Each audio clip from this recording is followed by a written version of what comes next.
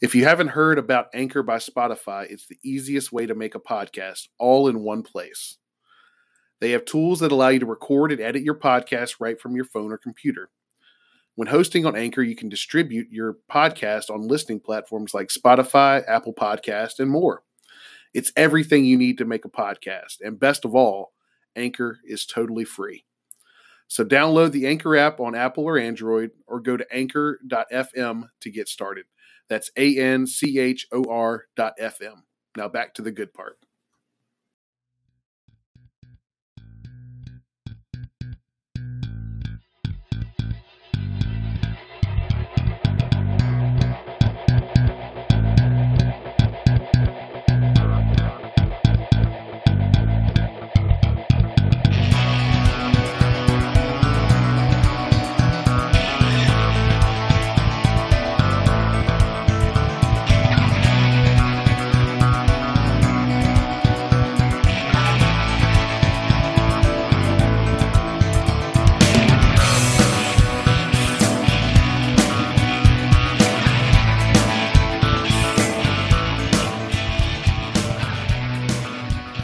Welcome back to the Boundary Corner podcast, along with my partner, Brian Siegler.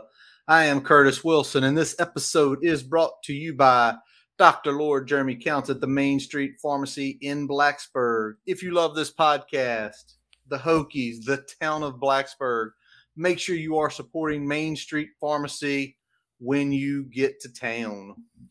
Whether you need prescriptions, a tube of toothpaste, or just want to say hello, let Jeremy and his team take care of you.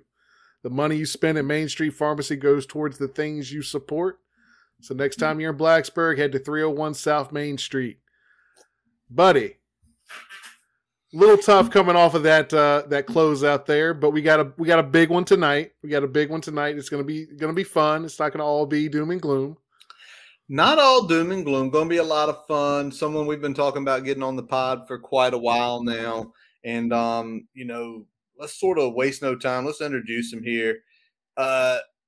Basically, this guy, young guy, great writer for Sons of Saturday, great writer for The Key Play, and a Virginia Tech graduate of 2021. We are excited to have him on. And tonight we bring on Shelton Moss to talk a little bit of everything with us. Shelton, good evening, sir. How are you today? Hello, gentlemen. It's a pleasure to be on. I wish I was in a slightly better mood after a Hokies win, but tough loss tonight. I'm sure we'll talk about it. But still, it's good to be on. I'm always happy to talk with you guys. Yeah, tough one. The close out there. There was that little run, that 9-0 run that took a game where we were right there the whole way, shooting well, and then just had a tough time getting it to go in the basket there at the end, and really a rough night on defense as well. A real night on defense, man. I mean, I've been looking at the stats here. Where they shoot, Miami shot 66% from 2 and 42% from 3. It's not going to get it done. Yeah, 42% from 3. Over 80% from the line. They out rebounded the Hokies. Slight edge. The turnovers that were at 14 to 11, not a big deal. But the rebounds to me were the real killer tonight. I mean, you're talking +6 for them in the category, and those 3 threes in that consecutive stretch. Tech goes up 1 off a free throw. I think it was Poteet that hit it, or Basile, and they hit the free throw. We're up. I can't remember. I can't remember either. It's. I was putting a kid to bed while watching it. It's tough sometimes. Seriously, and then it's like bam, bam, bam, and I think it's just. I said it in the first half too. I was putting another child to bed. It's 16-8, and I come back and we're down like 6, and it's like, Sheldon, let's just talk about this game and just some stuff in general. What is it about these stretches where we see out the gate hot tonight, 16-8, and then the next thing you know, it's this 5 to 7 minutes of cold. What do you see for that as you've been watching this team all year? What are the frustrations with it? Yeah, I mean, I try not to overreact too much just because, it is college basketball. Like, it's a game of runs. You're going to go on hot streaks. You're going to go on cold streaks, and that just happens. But I don't know. I mean, obviously, Mike runs a very motion-oriented offense. So, sometimes maybe the ball gets stuck. Sometimes they're not running the actions the way they need to be. They're not fighting through screens. Like, there's a lot of detail that goes into it, and sometimes the execution just isn't there. So, we shoot a lot of threes. I know we're not shooting as many threes as we did, last year, and I don't think we're super reliant on the three as much as people think. But look, if you're going to shoot the threes, and sometimes they're not going to fall, so you got to find other ways to score. And I think, Basile, physicality has been an issue this season. I think he's been better the last couple games, as we saw ACC Player of the Week this week. So he's gotten better there. But for the most part, I think they kind of miss Aluma, just kind of what he was able to do in the post last season. Not quite the same player, Basile, that is, as number 22. So, offense was good tonight. You can't complain. I think I saw a stat on Twitter that Tech was the first team in the country this season to lose a game where they shot 50, 40, 90, meaning 50% from the floor, 40% from three, 90% from the free throw line. So they were the first team in the country to lose a game this season shooting that split. So I just, the snake bit doesn't even begin to describe it, man. It's just been a tough season. What are the luck metrics for this Hokies basketball team this year? I can check them. The last time I checked, they were like bottom 20 in the country. So we got. It makes sense. It makes sense. So we are bottom 20 in the country this year in luck in terms of KenPom. Now, if you want me to, get into the weeds of that, like, I don't know, maybe I could. I just think, we haven't been great closing out games. We haven't played well down the stretch. I don't know if it's, so much a coaching issue as maybe it is an execution issue, but this team just can't close out the close games. Yeah, they definitely struggled. Whether it's sometimes a cold streak, sometimes sloppy passing, and execution on the offensive end, sometimes, just a bad rotation on defense, and they are giving up some big open shots to guys that are at that moment hot, like Mac was tonight. So it's just kind of been a little bit of everything at those key moments of the games. But let's turn back the clock a little bit here. We got a blowout win against Syracuse on Saturday. Where do you think this team stands after Syracuse, after Miami, at this moment in terms of chances to make the NCAA tournament? Sure. So I think this loss tonight definitely changes the complexion considerably. I know one game isn't, the too critical, but coming to this game, I was looking at a site called Bart Torvik, which does some NCAA projection simulations, and they gave us a 43% chance of making it before this game. So with the Miami loss, maybe that's down to like 37, 36, somewhere in that range. I think that's pretty reasonable. The problem is you're 3-8 in the ACC. It's a down year for the league. You have to beat UVA lost win on Saturday. Like, you cannot lose that game and make the tournament, unless you want to, get an at-large again and try to win the whole thing. But they got to win that game. They would have to go, what is it, like 9-1, 9-2? I don't know how many games they have left. I guess they got 9 games left now. So maybe like 7-2, 8-1. That's a really tough ask. So, like I said, I try not to overreact to a single game, but it's like, it's more so the fact that you started the season 3-8 and put yourself in such a tough spot rather than, just this one loss tonight. Miami's a good team. They're going to play good basketball. They got shot makers. They got playmakers. But it's just the fact you started so poorly. You put yourself in such a bad position, and that seems to be a recurring theme with this team. All right. So here, let me preface this, Sheldon. We were talking before you hopped on with us, and Brian said beat UVA, then we have to beat BC, Notre Dame, Georgia Tech, Pitt, Louisville, Florida State. That's 7. So, yes. So are you saying like either you have to beat Miami or Duke along with the UVA win Saturday to have any shot? UVA is a must win. I just don't see how you can lose that game and make it, because like even if you lose it, like you would have to go like 9-0 the rest of the way, and that's not even a guarantee to get you in. No. So I just think you have to win that game. And after that, Duke, that's going to be a really tough game. Like if they beat Duke and UVA, they're in business, but that's a really tough ask. It just goes back to the bad start. You can't start 1-7 every year and expect to be in a good spot. Yep. Yeah, definitely can't dig a hole in January like we've done back-to-back seasons and expect anyone to do you any favors. And I will say, the committee might give a little bit of credence this year more than they gave last year, just because of Couture being out and looking at that over that 4-game stretch. But I still think we still dug ourselves too much of a hole at this point, where we really have to almost be perfect the rest of the way, save for maybe one game, to really feel like you're secure heading into that selection. Absolutely. Yeah. And to your point, just to make a quick point, also the non-conference schedule, like non-conference resume was awesome. They beat, Penn State, They beat Oklahoma State. Obviously, UNC was a conference game, but back in December. Yeah. That's why it's so disappointing, because if Tech went 11-9 with a couple of good wins in this conference schedule, they're a shoo-in for the tournament with their Absolutely. non-conference resume. But they just fell apart. It's tough. It's not like it was last year where the non-conference hurt the team. This year it actually boosted it. But let's be honest about that non-conference in some of those early games. 11-1 in non-conference. But there were cracks there. There were, we saw it. To us, it was always the three-point shooting. Because I told Brian, I said, we can't live and die shooting 29, 28% from three. 35, 36, there's a chance. Was there anything else you noticed in those early wins? The Penn State win, the win over ODU, the Oklahoma State win. Was there anything you noticed statistically that said, if that keeps trending, what's going to happen is going to happen? Yeah, so statistically, I think the three-point shooting was abnormally bad. Like, it was bad against Penn State. It was bad against ODU. I was a couple weeks ago, I was looking at some numbers where I found that Virginia Tech's current three-point percentage as a team would rank the lowest of any Mike Young team since 2011. So I think that kind of says a lot. Like, they're just not clicking for whatever reason. And I don't know if it's maybe like, lesser quality of looks, or they're just not getting the ball to the right spot. But yeah, just three-point shooting for whatever reason has not been there. I know it's kind of obviously improved the last few games. I'm sure they'll get, they'll rise as the season progresses. But yeah, just the weird three-point shooting. Padula's kind of fell off a little bit. I never really, honestly, I never could have imagined that losing Hunter Couture would have had such a drastic impact.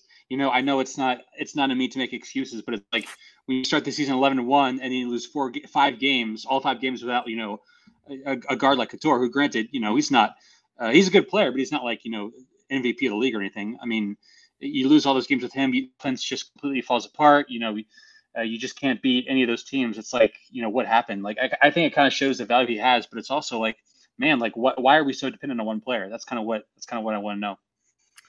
Yeah, it's interesting because we've had rotations where Hunter's been off the floor in the past that hasn't impacted as much as it does. It seems like with this rotation this season, he missed a decent number of games in that stretch. What is it do you think about his skill set that this team kind of leans on, and what it was missing when he was out? First of all, he's a great screen setter. He's a great cutter. I do film reviews all the time for the Key Play, and when I'm going back and watch the game, it's like almost every single time that Tech runs a beautiful offensive set or an offensive action, Couture's in the middle of it. Because he's the one setting the screens, and there is a very much a precise art to screen setting. The way he cuts without the basketball, the way he moves without the basketball, the way he passes, and Mike Young said the way he receives the ball, another kind of minute detail there, but the way he catches the ball, which obviously the forearm fracture kind of hampered. And then also his defense. He's a very good defender. He has good footwork. He's hard to kind of body up and get past. He doesn't foul very much. He doesn't bite for dumb shot fakes. And then the shooting obviously kind of himself. He's a guy that can go off for 6 threes in one night. He's a good shooter, but also a high volume shooter, which is very rare. He's shooting 40% from 3 on a very high volume. And I think that's, one of the best marks in the country if you look to his attempts. So, he just does everything, like all those little things and then the things you can see in the box score and the things you don't see in the box score. He just does everything. Yep, it's true. He does everything. And the defense, you could probably tell this to me. Where is he in as far as taking charges this year? Even with 4 games missed, it felt like the early part of the season, every game he got 2 or 3 charges taken, which is crazy. But again, that's great position defense. That's great being in the right spot. And so many times just doing that, it helps. What it helps in general is the other team now is not going to attack him that way. So it's going to be easier for the rest of the team because they know they're not going to attack him that way. He's already drawn a charge. They can't get good shots off. So a lot of easy things. Let's pivot to something else, though. Let's talk about minutes. Now, Darius Maddox missed tonight's game as he did Saturday's game, so he's not been in a while. But kind of starting with the Duke game, we saw his minutes get significantly cut. He only had 6 minutes in that Duke game, where Kidd and Collins, the 2 primary guys off the bench, got 20 and 22. Poteet was at 6. And before that, though, he had always been up there. And for some reason this year, we know he's a good player, but for some reason this year, he just could not find it.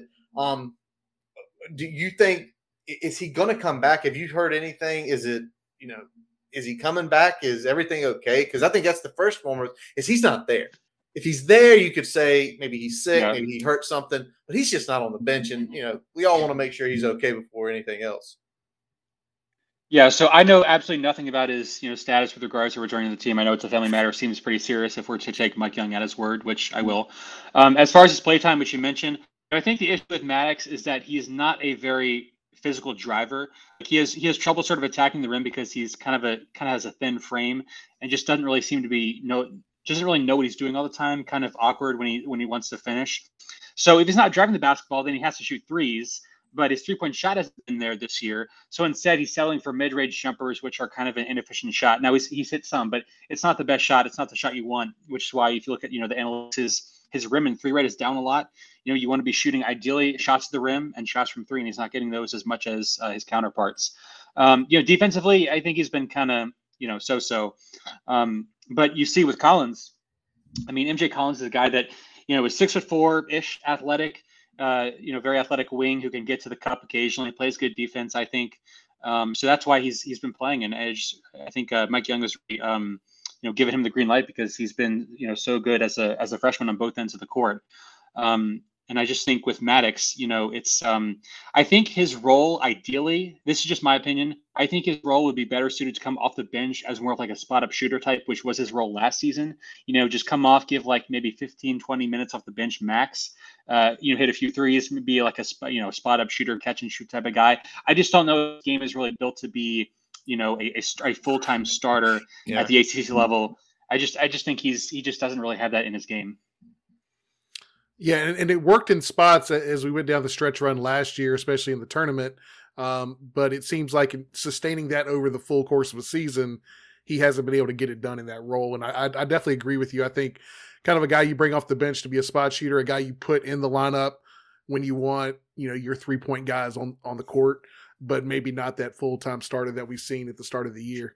Let's talk a little bit more. I know, we got, kids had some good minutes. Poteet had some good minutes tonight. When we look at Maddox, are we kind of going to get some of the minutes replaced in aggregate with those players, with Collins, with Kidd on the court as well? And I guess we'll say John Camden as well. Yeah, actually, Camden is a good guy to bring up because I thought he played a solid game against Syracuse. He missed his first few shots, which comes. But he ended the game on a very good note, played good defense, got a few rebounds, had some assists. I just right now Collins is a guy, or excuse me, Camden rather. Camden is a guy that hasn't played college basketball essentially ever before this season, because he was hurt last year at Memphis in his first season. So he's sort of like a redshirt freshman essentially, or I mean you might as well say true freshman because he really hasn't played much at all, or been able to practice much at all. I like him. It kind of has that like sort of small forward, power forward type role. Ideally, if he can work on a 3-point shot, that'd be great because I think that's where most of his value would lie. And talking about Kidd and Poteet, depending on what the matchups are, if you want to go big, you can put those guys in. So I think the depth at forward is fine. It's just when you're missing Maddox, obviously. And then having to play Collins as a freshman, as good as he is, you're going to kind of go through those growing pains. It's just it's a tough situation sometimes. So I think the wing depth has really hurt the Hokies this season. I know it's gotten better, but that's probably the one area where I'd look at and say the play is really holding this team back. Absolutely. All right, let's pivot next to this guy. All right, so it took forever for him to play, and then he plays, and we're excited. We're excited against it when he played in that Syracuse game. First time we saw him, Rodney Rice. And then he gets hurt and he breaks his finger. And so for all of us, it's just like, oh my gosh. But let me just ask you, because I'm sure you reviewed a lot of his tape in recruiting, being down there, you've seen him play. How much of an impact do you think that skill set would have on this roster? Let's say he was healthy from Jump Street back in November. Well, a lot. I mean, I will say, I didn't watch a ton of his film in high school, but just, seeing how he plays, seeing him in practice, he's a guy that's super long and athletic. He's a versatile playmaker. He can sort of, beat you off the bounce. I think, one thing about the Mike Young system is that he typically recruits, guys who can shoot, guys who are skilled over those long athletic slasher types, which is more of the Rodney Rice model, sort of what Darius Maddox ideally would be.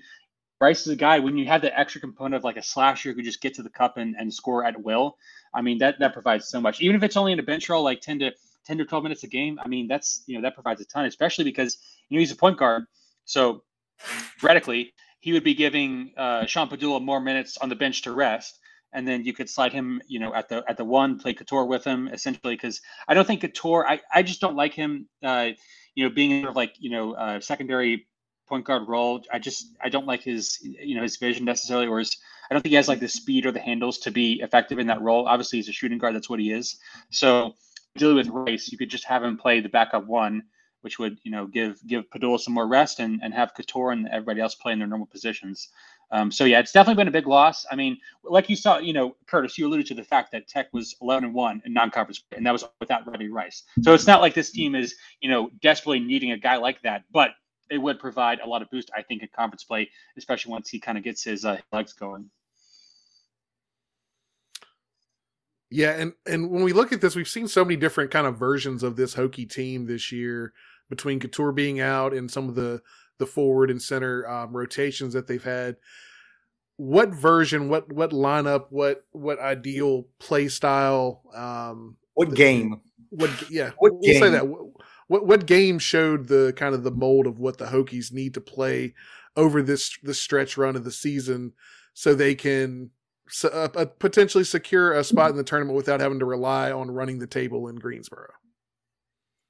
Yeah, I mean, if you're talking about a specific game, I would say, I would say Syracuse, but that's a little bit different because of the, the defense they run. You kind of attack that a lot differently. But just looking at the, the games here, I mean, Oklahoma State, I thought was actually a really impressive win because they're a team similar to Texas, very big, physical. They play good defense, not the best offensive team. But Tech won that game playing very poorly. I think they shot, what did they shoot? 45%-ish. I mean, they shot 35% from three, which wasn't very good. But they gritted out a 5-point against a good team on a neutral site. Like that's the type of win where I was like, okay, this team is legit. Like they are better than last year. Didn't quite turn out that way. But, the UNC win looked good. Obviously, they didn't have Baycott, so that kind of played it. But, they took another top 25 team, in my opinion, won by 8 against them. And then Duke as well. I mean, I still think Duke is good. After the Blue Devils lost to the Hokies, they beat Georgia Tech by 43. Yeah. So, that's a team, in my opinion, that is still kind of in that top 25 range, even though they're not ranked. But Tech was able to beat them. They shot well from 3. They played, they got enough defensive stops when they needed to, and they were really physical about. I mean, Filipowski, 7-footer who handles the ball like a guard. You got Mark Mitchell, who's 6'8", being guarded by MJ Collins. Like that's a pretty big disparity there. But they were able to get the win. So I mean, just stuff like that. When you shoot, when you move the ball, and you just get enough defensive stops. I think this is a team that is never like we are never going to play great defense under Mike Young. It just has to be that sort of like borderline competent level where we can get enough stops. So where the offense can give us a chance. So games like that, Oklahoma State, UNC, I mean even the Dayton game as well, is probably a much more accurate reflection of what this team can be, but it just hasn't really materialized in conference play. All right, I got one more question before we pivot over to women's hoops. Of the losses, which one pissed you off the most? Which one, like, were you sitting there? I'm going to bring it because I had a little beer before we got on. Did you literally finish the game, whether you were at Castle or sitting there in your apartment, and you were just like, I want to drink because I'm freaking angry. Like, what the hell just happened? Which game? Which game? I would say based on how it played out. Okay, this is my honest answer. It was BC. It was Boston College. Not for any particular reason, except for the fact that I just hate losing to that team because we cannot beat them. We cannot beat them at that damn building. What is it? The Conti Forum? On that we damn cannot beat them. In general, we cannot win on that. By the way, did you see their win tonight? They beat Clemson. They beat Clemson. I mean, I don't know what it is. I mean, it doesn't make sense. They beat us in football 2019 and 2021. They beat us in football. Like, it's just, I just hate losing. Like, I was so mad about it because I just hate losing to them. Like, I don't know what it is. We lose our minds every time we go up there. It's true. It's the lack of atmosphere. Outside of that, just I don't know. You gotta create your own energy at a place like that. It's just hard to do sometimes. So, but I'm sure we'll get him back at the rematch in a week or so. But outside of that, I mean, NC State was tough just because we had them at home, and I thought we played an okay game. Virginia, that was a loss to a very good team, so I'm not too worried about that. Clemson was frustrating because we just could not hit. I mean, we played defense, but we could not hit anything. And we lost on the last second three. Hunter Couture got a good look at the end, didn't go in, so that was kind of frustrating. Just felt like kind of a string of bad luck there. But yeah, man, I hate losing to Boston College. I hate it more than anything else in the world. We all do. But by the way, we're going to talk football schedule later with you. So we were so happy when they ditched divisions, right? So happy. We don't have to go to BC anymore. Damn ACC. Hey, one more year and you're going to go on the road to BC one last time. We'll talk about that later. All right, Brian, let's go over to women's hoops, man. And let's just be realistic. This is a super talented Hokies women's team.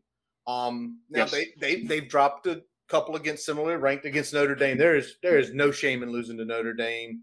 But the Elegance Miami, that one irritates me because it's like we know we're better than them. They lost to Duke last week. Duke's a top 20 team. There's no ill will in that. But what's the realistic ceiling in your opinion under Kenny Brooks this year? How far can this team go? Yeah, so when it comes to postseason basketball, I try not to talk in terms of ceiling just because I know that the tournament is so random. And so I don't want to define success or failure based on, very specific individual outcomes. I will say that if I'm just judging based on talent, like if I were to run like 1,000 simulations of this season in some sort of computer model, I think this team absolutely has the talent to go to the Sweet 16.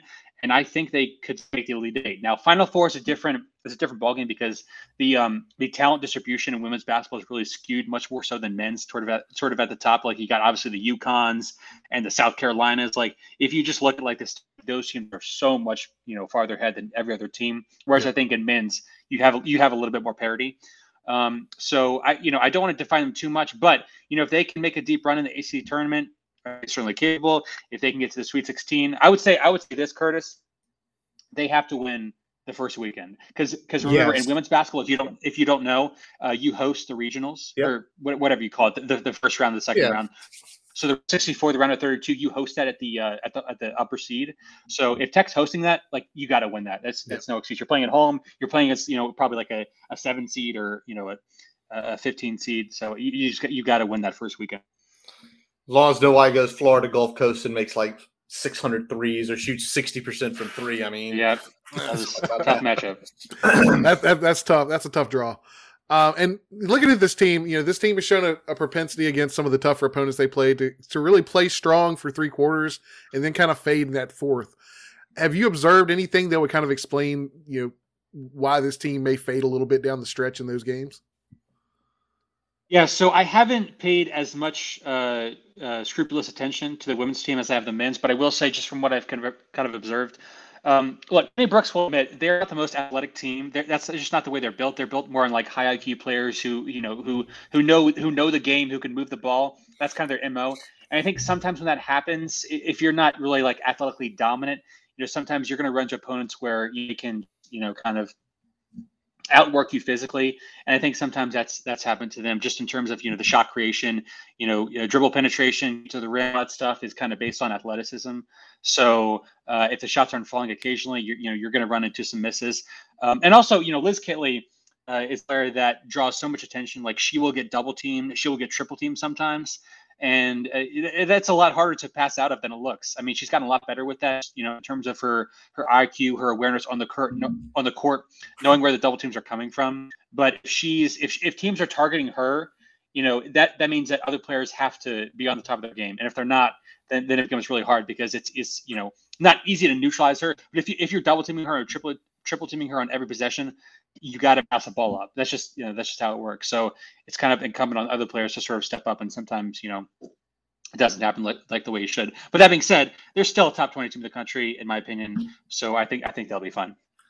I think you've already answered this next question we have. We already talked about tournament success. I mean, is the disappointment essentially not getting out of the first weekend at home? Yes, mainly because we're hosting. Like, you got your home crowd with you, and I think ideally you'd like to see Tech be 3 or 4 seed at worst. I mean, right now they're ranked 13th, so they're going to be a 3 or 4 seed ideally worst, that nothing goes terribly wrong throughout the end of the year. So you're playing a 14 seed to start, and then you would get probably I guess it would be the 6-11 winner after that. So I mean, those should be winnable games again on your home court where you're going to be favored. So definitely, I would love to see this team make it out of the first weekend. Brian, anything else? Go ahead. Oh. Yeah, I was gonna say I definitely agree with that. Yeah, I think the mark of failure would be okay. Well, back to back first round exits, especially early, especially when you're hosting. So that would definitely be a disappointment. Let's flip it over though. Let's flip it over to Hokies wrestling, which we know you have been attending. Yeah. We've seen you, reporting live from the field there. So, yeah. Let's run it back to NC State first. 5,943 in Castle. Big time atmosphere for wrestling. What was that like? Oh, it was awesome, man. I went with a bunch of my friends. I went with my boy David Cunningham and a few others, and we just had a good time. I feel like wrestling is a very underrated college sport. I would say pound for pound, it is probably one of the more energetic atmospheres of any sport you will ever see. Just because the way it gets into it, when two guys are going at it and the clock's ticking down, there's the energy level, the noise level, it's just awesome. And it's something that like I haven't really experienced throughout my life because I've only been to a handful of wrestling matches. But when you get in there and you see, the intensity, it's awesome, man. So it was super, super good to get that win because I know NC State is sort of like the premier program. Not that Tech isn't, but like they are one of the premier programs in the ACC and in the country. So a win against them is like a win against Duke in basketball. Like it's a program defining win. Yeah, it really is. They're one of the best in the country. I want to talk about a part of that atmosphere that night was Andy Smith, the local kid, when he secured that win. Like, you've been in Castle for basketball games, we know. Did that place shake when he got that final, when he secured the win and got that point for essentially the upset? I don't know if it shook, but I'd say it was just as loud as if Hunter Couture hit a game-winning three in Castle. Like that, it was loud, man. And I believe he was the second to last match of the night, if I'm not mistaken about that. Yeah, hold on. It was definitely towards the end. I don't know exactly where it was in there, but it was definitely towards the end. Yeah, so he got like a takedown or something to go up towards the very end, and then he was up by like maybe like 1 or 2, and so the NC State player, the wrestler, was trying to get a takedown of him, kind of had him like up on one leg, sort of trying to wrestle him down, and he did a great job of defense, staying upright. Time expired. So again, I don't know anything about wrestling technicalities, but you could just tell like he did a great job of sealing out that match, and that was what allowed Tech to win the match ultimately. So it was just a great job by him. Yeah, it was the next to last match, but what it did is it effectively put Tech up enough with Hunter. Hunter Kataka lost, but that was an expected loss. One of my fraternity brothers, David Fuqua, I've mentioned him before on here. He wrestled at Longwood College. He is my go-to on wrestling. Literally, I am seriously, if he feels like it's going to be tough for him, he's a CPA. I'm seriously, when we go to nationals, we might have him on for 15 minutes because he knows enough about it. And me and him had a conversation after Bryce and Anna absolutely destroyed a top 10 wrestler. And I said, does Bryce have a chance? And he says, yeah, because the guy that won at 157 went to 165. And he says 157 is not as stacked. He says Bryce Adana has a legitimate shot to win a national title. And when we say that, I think Sam Latana does. Definitely Makai does. And that, I mean, it's excitement with something like that. I mean, even with the upset by Pitt, and it sucked, and we came out the gate and got pinned, but, what's the overall community there? I mean, is it similar to football and basketball where the community is behind this program? Definitely, you can sense it. I mean, if you look at like the growth of the program in the past, 5-10 years, it's been pretty to watch. Like I know, back in the 2000s, like I mean, Tech was horrible at wrestling. Like they were talking about cutting the program.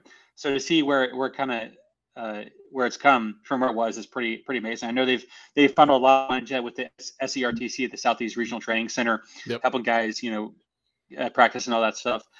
So they've had the financial backing of organizations like that. So I think they just got, the infrastructure to really win at a high level. I just can't wait to see what they can do, in the future.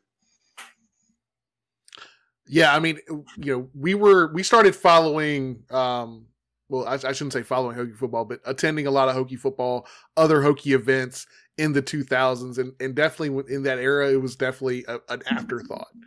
Wrestling wasn't really even given any sort of credence from a sports perspective at Virginia Tech athletics. So the fact that it's built that much of a reputation that quick is really impressive, and I love that the community's really kind of embraced that and jumped on board. Yeah, it's great to see, and I think it's anytime you get to the national prominence that quickly, and when it's on television, which the ACC could do a better freaking job of. Because last time we were on here, I ranted. I don't understand how Cornell, Virginia Tech was not on the ACC network. It was literally the number 7 and the number 8 wrestling schools in the country going at it, and instead it was a freaking 30 for 30 right there at 7:00, and it's just like. Terrible production. Yeah. But, give me a few more drinks and I'll really go off on the ACC network. Yeah, we'll break out the Spurtle tapes and just lay them out. All right. Sheldon, hang on with us here. Before we get into some more fun topics tonight, we are going to take a quick pause for a message from our digital partners. As we take a quick break, we'd like to tell you about getting your free website report from our digital partner, Grassroots Digital Marketing Studio. They'll tell you how your website ranks on Google, on-site SEO, and social media. No commitment to buy anything. You can get your free report by visiting grassrootsdigitalstudio.com/free-website-report. All righty. So, Sheldon, thanks for staying on with us for the rest of the time, and we're going to get into some Hokie football. We are the Boundary Corner. Nice. We are a Hokie football podcast. It's fun to talk the other stuff. We love it. We love having guests like you on. You mentioned David Cunningham, who's been on numerous times. We thought about Brave. You think we should bring David for the December episode one time, Ryan? You got to do it. We got to get David drinking some bourbon with us. Exactly. All right, but let's talk football and let's talk portal, because since the last time we come here, there was the end of the portal and there was some movement in the last few days. And sort of the big move I did not see coming. I don't think Brian saw coming, but maybe you did, Shelton, was Keyshawn King enters the portal. King coming off of, solid season, probably the best he'd looked since being at Tech, including his freshman year, over 400 yards rushing, 100 yards receiving. That is our coach, friend Robbie Compton. Let's let Sheldon start with it, Brian. When did you see this coming? Did you hear anything, or were you shocked that he decided to enter the portal? No, I was very surprised. I did not see that coming at all. I thought King obviously had a good season for us last year, kind of a breakout year. Finally, he was healthy. Like he was kind of in the doghouse during the Fuente era, for reasons that maybe somewhat justified, maybe not. But he's also battling with injuries, and so to see him have a breakout year like this was pretty awesome. I think I don't like him as an every down type of back. I think he's just too small for that type of role. So I'm guessing maybe he saw kind of the writing on the wall. He saw the transfers coming in and just felt like he wasn't really going to get the carries that he wanted. I'm not, trying to project on him, but that's just, kind of how it goes most of the time. So a surprising move, but, in the long run, if what people were saying about this incoming back from NCNT is true, I think it's not going to be the biggest deal in the world, because we got some studs at running back. Yeah, and we were talking about that because if you're looking at, you got Thomas, you got now Tootin come in, who we're going to talk about in a second. Keyshawn King kind of becomes that more change of pace back. He's also probably getting pressed for some carries by Bryce Duke, who kind of do similar type things, and maybe coming into his own in terms of, being a little bit more durable than King has shown in his career. So when you kind of put all those pieces together, it kind of makes sense for him to maybe look at another opportunity. But let's go ahead and flip it over. Let's talk about Bayshul Tootin. Absolutely. Stud coming out of NCAT. I mean, stud, top 15 in the portal, ranked by On3. He is the 15th ranked running back in the portal, ahead of some guys, that played it ahead of Kobe Pace, or right with Kobe Pace. It went from Clemson to UVA. The Penn State transfer. Where did it go? I'm on a new computer, so this is a pain in the butt. It doesn't do what I want to do yet. The Kevon Lee from Penn Efforting. State. Efforting. Justin William Thomas that went from Tennessee to Cal. And coming out, nothing.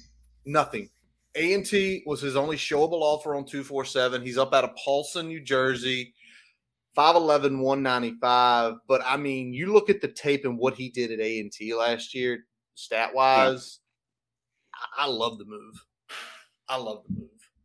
Yeah, and I mean, I watched some tape on the kid. I mean, he does a little bit of everything. He can catch some balls out of the backfield, make guys miss in space. Really good at finishing runs.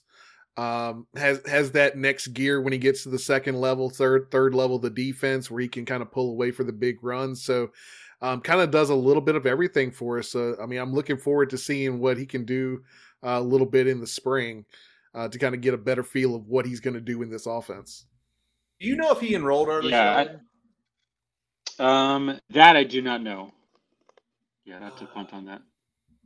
I'm doing it right now. What were you about to say? I'm sorry, I cut you off. My apologies. No, I was wrapping it up, so you're good. Yeah, just kind of echo what. Yeah, just echo what Brian's saying. I read Fritch's film review on the key play. You know, he's obviously physical. He's got some speed. He's elusive. I basically, the sense I got reading that piece was like, this is not a guy that should be playing at the FCS level. Like, he is a legit Power 5 running back. So I think he kind of adds a lot to that room.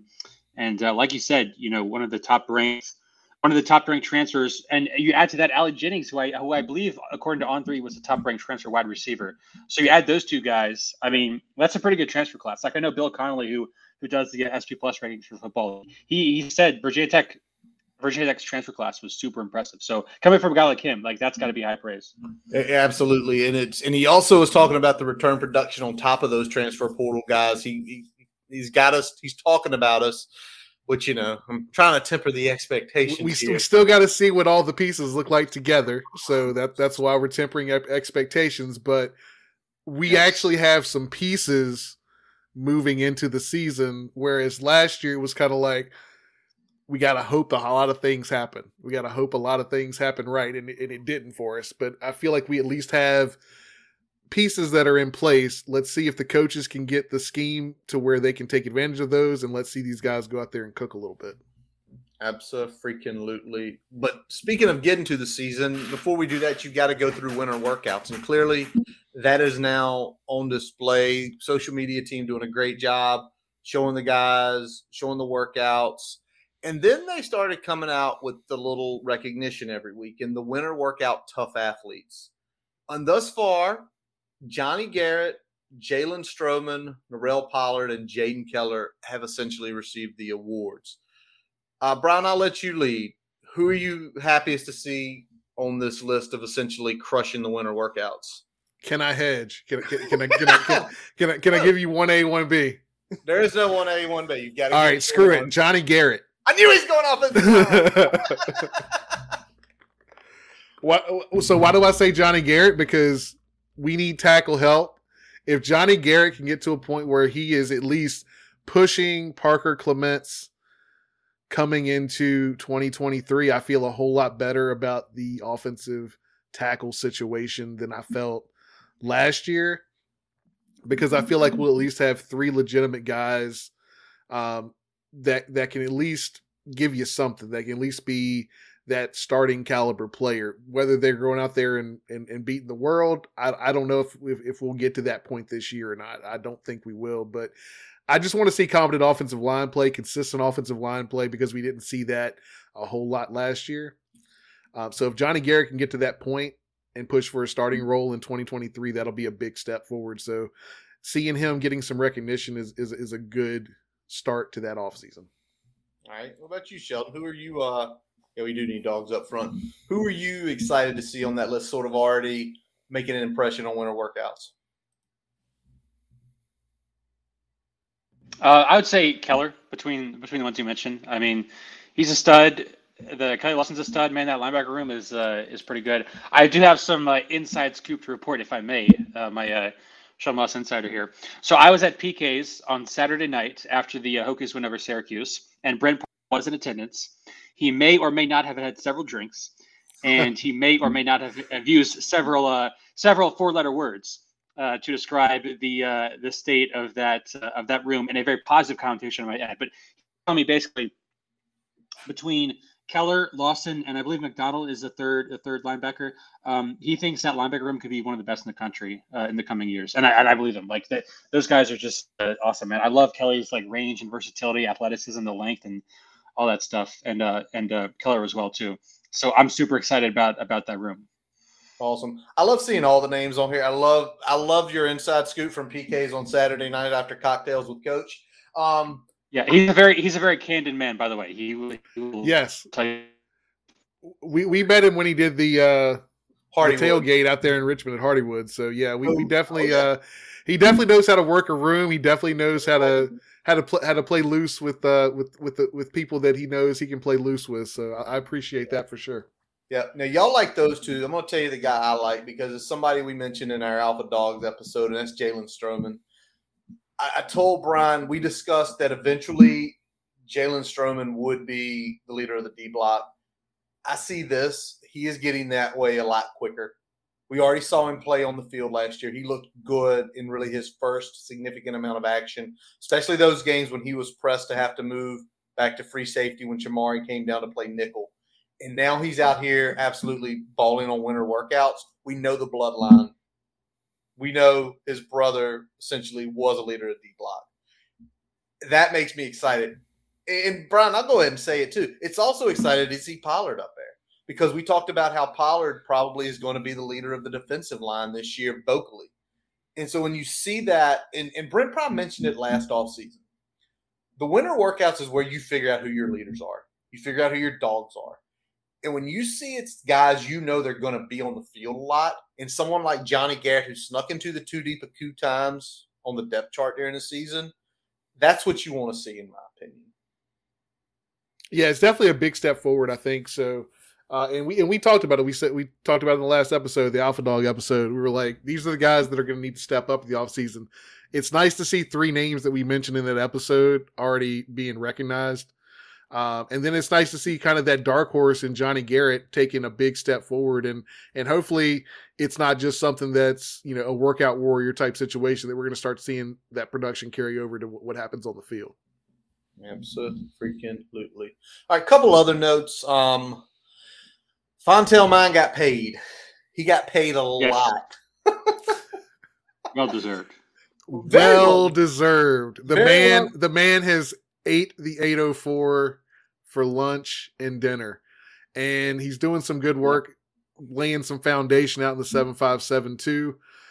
Gets a big bump from 150K up to 425. I like it. I mean, and when we look at the movement in the footprint in terms of wide receiver coaches, that's also happened. It was both warranted and needed. Yes, it was. Yes. Look, you got to pay coaches if you want to have a good football team. I mean, I talked, last year in a feature piece I did for the Key Play, I talked about how Tech fell behind sort of during the 2010s in terms of, their infrastructure, their financial, backing of the program. And one of those areas was coaching salaries. I mean, we just weren't investing in coaching salaries as much as we should have been. And so to see that kind of change those last couple of years where, we invested in this new staff. You give Fontel Mines, a guy who's been doing a great job recruiting, a 300% raise or whatever it is. Like that shows commitment, and I'm really excited because it shows that they're committed to having him here.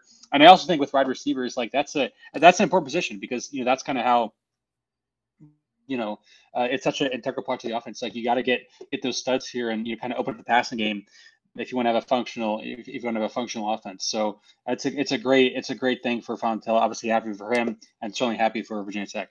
Absolutely. And to the point on that case about the needing good wide receivers, it looked like they identified that after the season, and quickly, obviously, the 3 guys in the portal with pretty quick moves, which I think us as a fan base are very excited about. And I have a feeling, especially we know the Ali Jennings connection, we know how much he had probably in getting him here as, like you said, a top rated on 3 guy.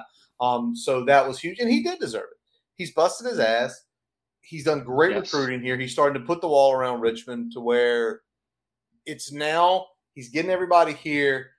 It's can he get the next step? Can he get those top 5, top 10 guys in the greater Richmond region? And this year, we'll see. He has the opportunity. Yes, he does have the opportunity this year. Yes. All right. And one thing to add to that, real quick. Obviously, we know Virginia Tech's offense was terrible last year, but the fact that Fontel could convince a guy like Ali Jennings with just eligibility left to come play for him, I think speaks volumes to his recruiting. Look, obviously, recruiting is all about selling players on a vision, and so I think what you're kind of seeing is like these coaches can sell players on what the future is going to look like, and even if they're not necessarily part of it. So I think that speaks volumes to their recruiting ability.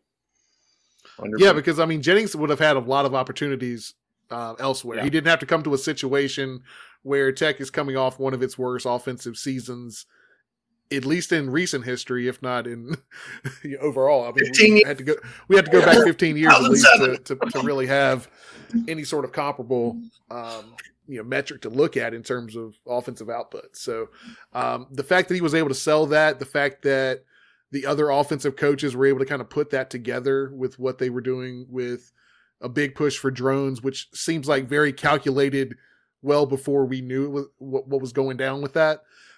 They had a vision, they had targeted guys that they really wanted to pursue, and then they put it together. And we now have an offense that we can at least say, all right, we've got some talent. Let's see how we can put all the pieces together, and if we can make that click a little bit. Absolutely. If everybody doesn't know already, spring game, April 15th, 3 p.m. Shelton, I'm assuming you'll be there. Work schedule permitting, yes. Work schedule permitting. Brian, you're making plans, right? Oh yeah, I'll be there. Okay. No doubt. Book it. I'm a coin flip. I don't know yet. We've got kid stuff going on, and anytime there's a lot of kid stuff going on, I usually have to lay on it because as much as I want to go to the spring game, I'm going to a game this year. So I'll lay on the grenade and lose spring game. Something interesting ACC Network is doing this year. They are not – I don't think they're showing any game live because there's so many on the same days that are overlapping. All of them are going to be on extra, and then they're going to show them, I believe, the subsequent days. So if you guys are looking to catch it after you both go there and watch the game, do that. Yeah, so I think what they were trying to avoid is what they had last year where they were having like spring games played at night and shit like that. They were essentially saying it'll be on ACC Network Extra if you want to watch it live, program by program. And then if not, if you just get the network, then you'll see it when it airs, re-airs, whatever, 1 day, 2 days later. All right. And it makes sense from a scheduling standpoint because that scheduling last year was a little bit bonkers. I mean, we got both screwed in terms of the day, but I think we came out okay in terms of the time. Yeah. But, it's tough. So I'm glad they went to this model this year. But once again, the ACC doesn't know how to schedule shit. They don't. Like you've got Duke playing a super early spring game every year. It's like there are 4 weekends in April that you could schedule these, and you could get this shit done. Anything you want to add? Because it sounded like you were coming behind me, Sheldon, with something. No, what they're going to do is show a documentary about Wake Forest's 1964 basketball team. That's what's going to happen. Hit the rim shot there. By the way, we got Robbie says he's going to try to go, Brian.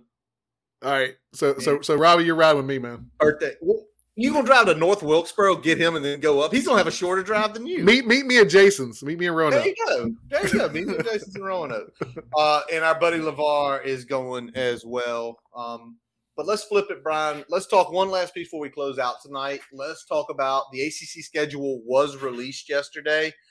Best thing about the Hokies schedule was we knew who our first 4 opponent was based on the other leagues already having their schedule set. And, we lead off with ODU on the 2nd, Labor Day weekend, Purdue at home on the 9th, and then back-to-back road games at Rutgers and Marshall as the first 4. And, subsequent, everybody saw and everybody's seen it now from last night. So I'll throw it to you guys. Sheldon, let's go with you. What's the toughest 4-game stretch of this season? Toughest 4-game stretch? Well, let me pull it up real quick. I would say once you start conference play, I would say let's go September and October. So Pitt, Florida State, Wake Forest, Syracuse. All right. That's Pitt. I never like the matchup with Pitt. They've got a big physical defensive line. We don't play them very well. Obviously last year being a primary example. Florida State's on the road and they're getting these going. Mike Norvell, so that's gonna be really tough. I don't anticipate a game like 2018 where they fumble the ball 6 times and we recover every single one of them. Yeah. And then you got Wake Forest. Now Wake is interesting because they're losing Sam Hartman, but they have Mitch Griffiths, who was his backup last year. I saw him in the VMI game, his first game of the season. Actually played pretty well. I think he's got a good arm. There's going to be some sort of drop off there. But with Clausen, I trust him to kind of get the most out of his offensive guys. So that's a game where it's like you kind of got to be on your toes a little bit. And then Syracuse, kind of probably started off good last year. I think they were 5-0, tapered off towards the end. But they're a team that you got to take seriously. So that's gonna be a tough stretch. Those games in October, I mean, that's really tough.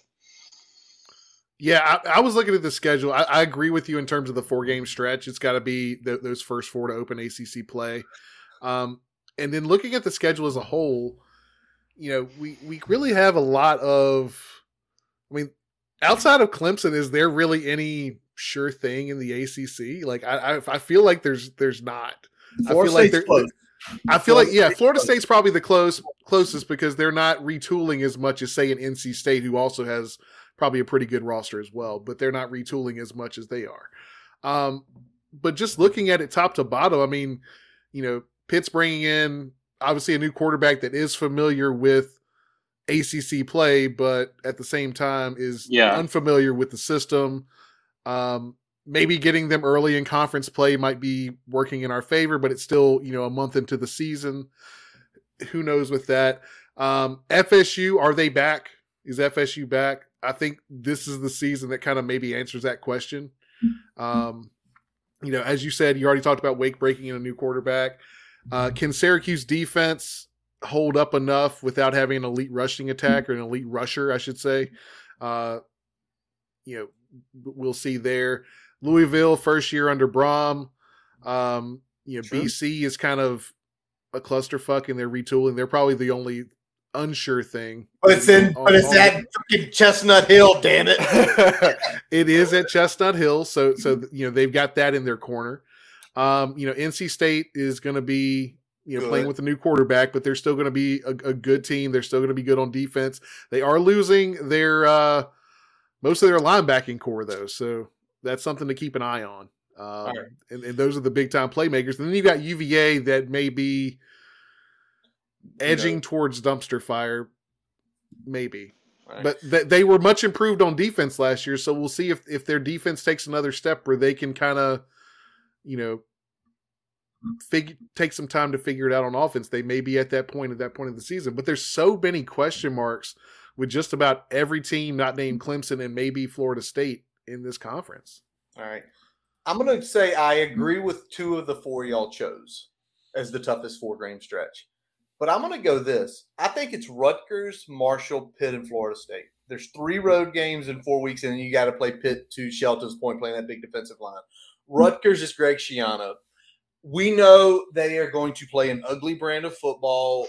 Everybody, even though it was Kyle Flood, his protege, everybody remembers the damn Champs Sports Bowl in Orlando back in 2012 and what an ugly game that was. So you're going to get an ugly game up there with a defensive-minded head coach. Then you got to go on the road to Marshall. And they are going to be similar to ODU and anybody else we've faced in state or a close proximity in the last 5 years. They are going to be so up for that game.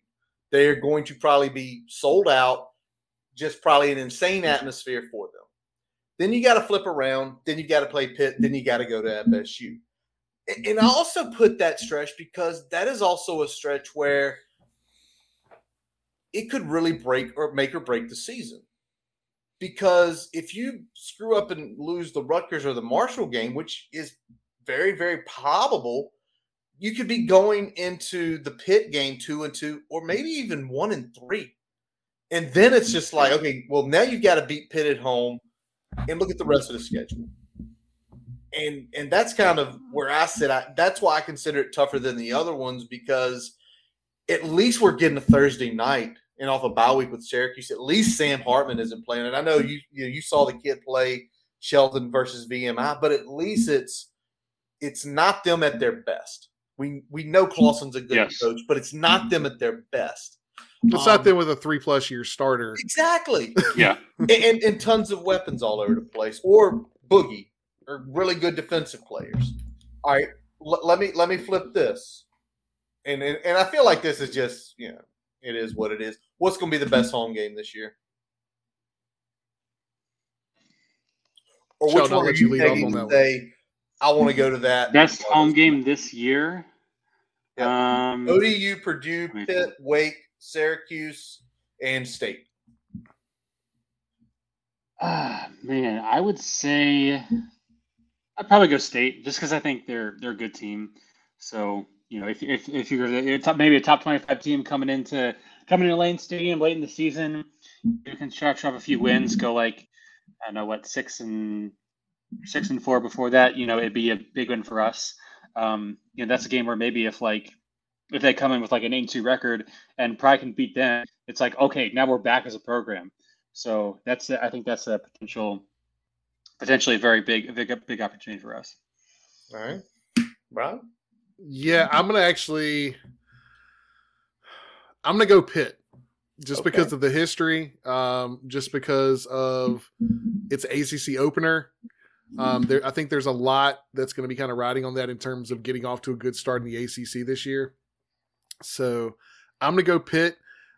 I can definitely make a case for NC State and Purdue. The only reason I lean away from Purdue because they're replacing their coach. We don't really know what caliber of a team that's going to be.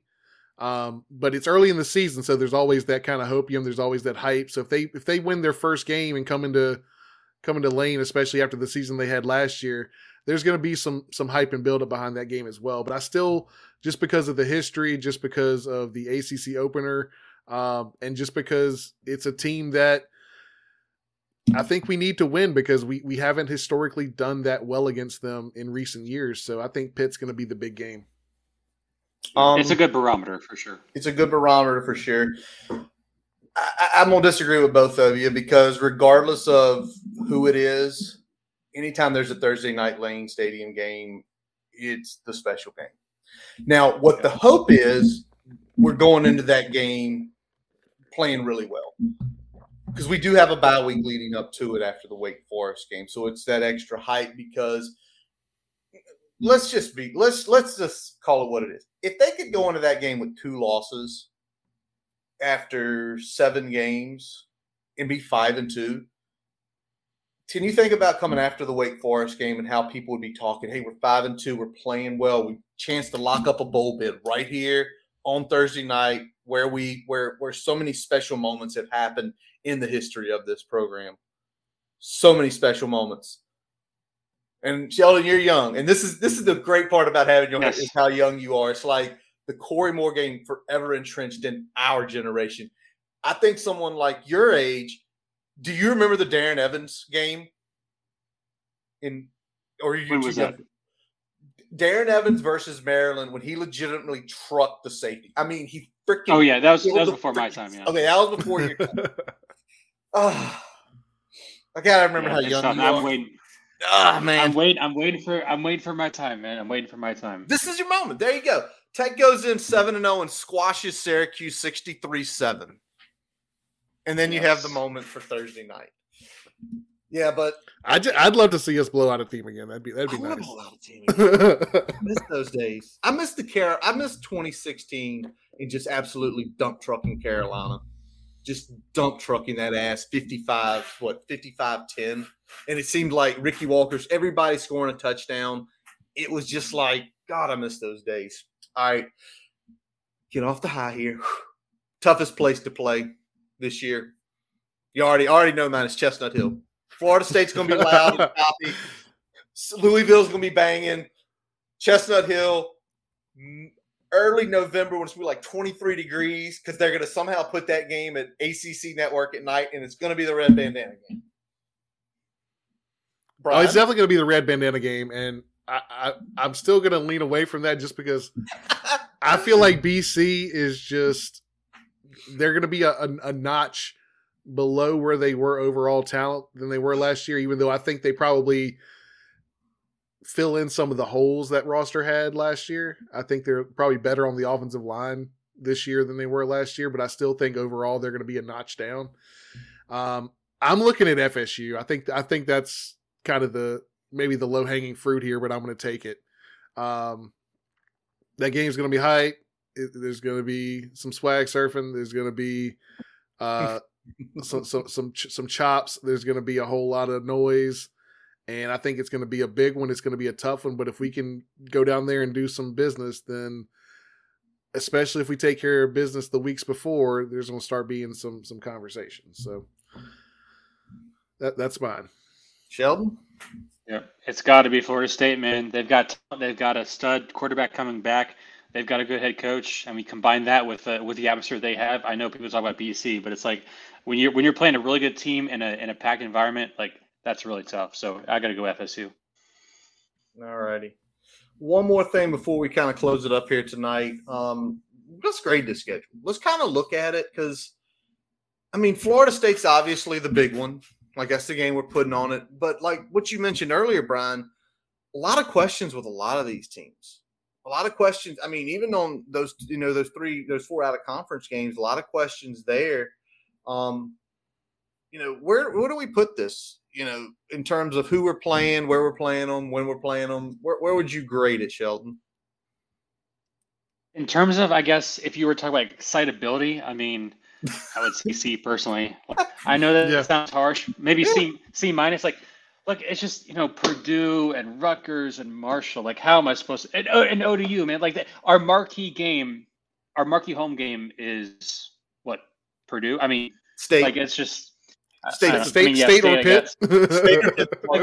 So our marquee non-conference game is Purdue. Like that's I mean, come on. Like I just can't get excited for that. Sorry. Like I hope we win all the games, man. But it's just like this is not a schedule that gets my my juices flowing. It definitely doesn't blow the skirt up. When you look at it, there's no real. We were kind of, I think, grasping for a marquee home game, right? We had to. We were hoping we had to tie some other things into it to really kind of build up a marquee home game. And when you look at it, you got Purdue. It's a solid out of conference opponent, but it's not anything to like really get excited about. And I feel like that's kind of what this schedule is. Other than maybe FSU, there's a lot of decent games, but there's nothing that really you kind of circle on the schedule and say, I'm really looking forward to that. Yeah, I'm with y'all. It's a C. It's a C to maybe because we get Florida State, it's a C+ schedule, but it really isn't. And I think for us, I think if it was Florida State at home, Wake Forest on the road, it would probably get to the B category. At least give you a B-. You got a marquee home game. Well, just hold your horses because next year, have y'all looked at next year yet? I have, but it's been so long I couldn't tell you. Clemson is a home game in 2024. Away games at Duke and Carolina. It's also here. The out-of-conference opponent is Vanderbilt. That's in Nashville, which I know a lot of people have already started talking about Nashville on Labor Day weekend. Yep. Sign me up. NFL Stadium, I believe. Yeah. NFL Stadium. Yep. Sign me up. It's called Jason. He knows all the good spots. He does know all the good spots. Man, he used to work down there. But the next season probably ranges that B because you get both Clemson and Louisville at home. You play 3 Carolina schools on the road. Wake, Duke, and you get Carolina. So I think eventually we're going to see a good balance out where you're going to have some of those C+, but you're going to eventually get some A- too. All right, Brian, it is 10:45. Has anything broken since we started? Thing on Twitter? I haven't seen anything. I mean, Lakers got to win, so. No comment. Anything? You seen anything, Sheldon? Nope. All righty. Before we wrap it up, the gentleman we talk about all the time is our music guy, Jason Long. Jason Long is a teacher down in the city of Roanoke. He teaches at Woodrow Wilson Middle School. Jason is also the assistant wrestling coach down there. And this week, by the hair of their chinny chin chins, his team won the city championship. So we want to shout out our buddy Jason Long, Roanoke City champion wrestling for the middle school. Jason's always been nice enough to let us use his music all these years. So, and he's been our boy forever, man. I've known Jason since the 5th grade. Brian's known him I've known him since middle school. So yeah, we go back. Way back. So it's awesome for him. I know he always tells us usually a few of his wrestlers always head down when the Hokies are wrestling, and apparently he's got one kid that he doesn't think is going to wrestle in further. He's going to potentially play football. He's been invited to some camps, and we mean invited. He got the no, we're paying your way to this camp. So maybe if he commits to tech, we'll get him. But Shelton, we thank you for coming on tonight, and that is going to wrap up this episode of the Boundary Corner podcast, brought to you by Main Street Pharmacy in Blacksburg. I'm Curtis Wilson. I'm Brian Siegler. I'm Shelton Moss. Visit our website, boundarycornervt.com, to listen to all of our episodes. While you are there, don't forget to follow us on Twitter, Facebook, Instagram. Subscribe on our YouTube account, which is continuously growing. Use your favorite podcast source, Spotify, Amazon, and Apple Podcasts. As long the man who is the coach of the Roanoke City Middle School wrestling team, Jason Long, play us in, play us out. Check him out on his website, jasonlongmusic.com, where you can link to all of his music on Apple, Spotify, and his YouTube and Facebook pages. He is not doing any live events as of right now. I think it's too damn cold for him to go to the farmer's market and freeze his butt off. Don't blame him, plus the coaching gig. We thank you always for listening out there. And as always, let's go! Hokies!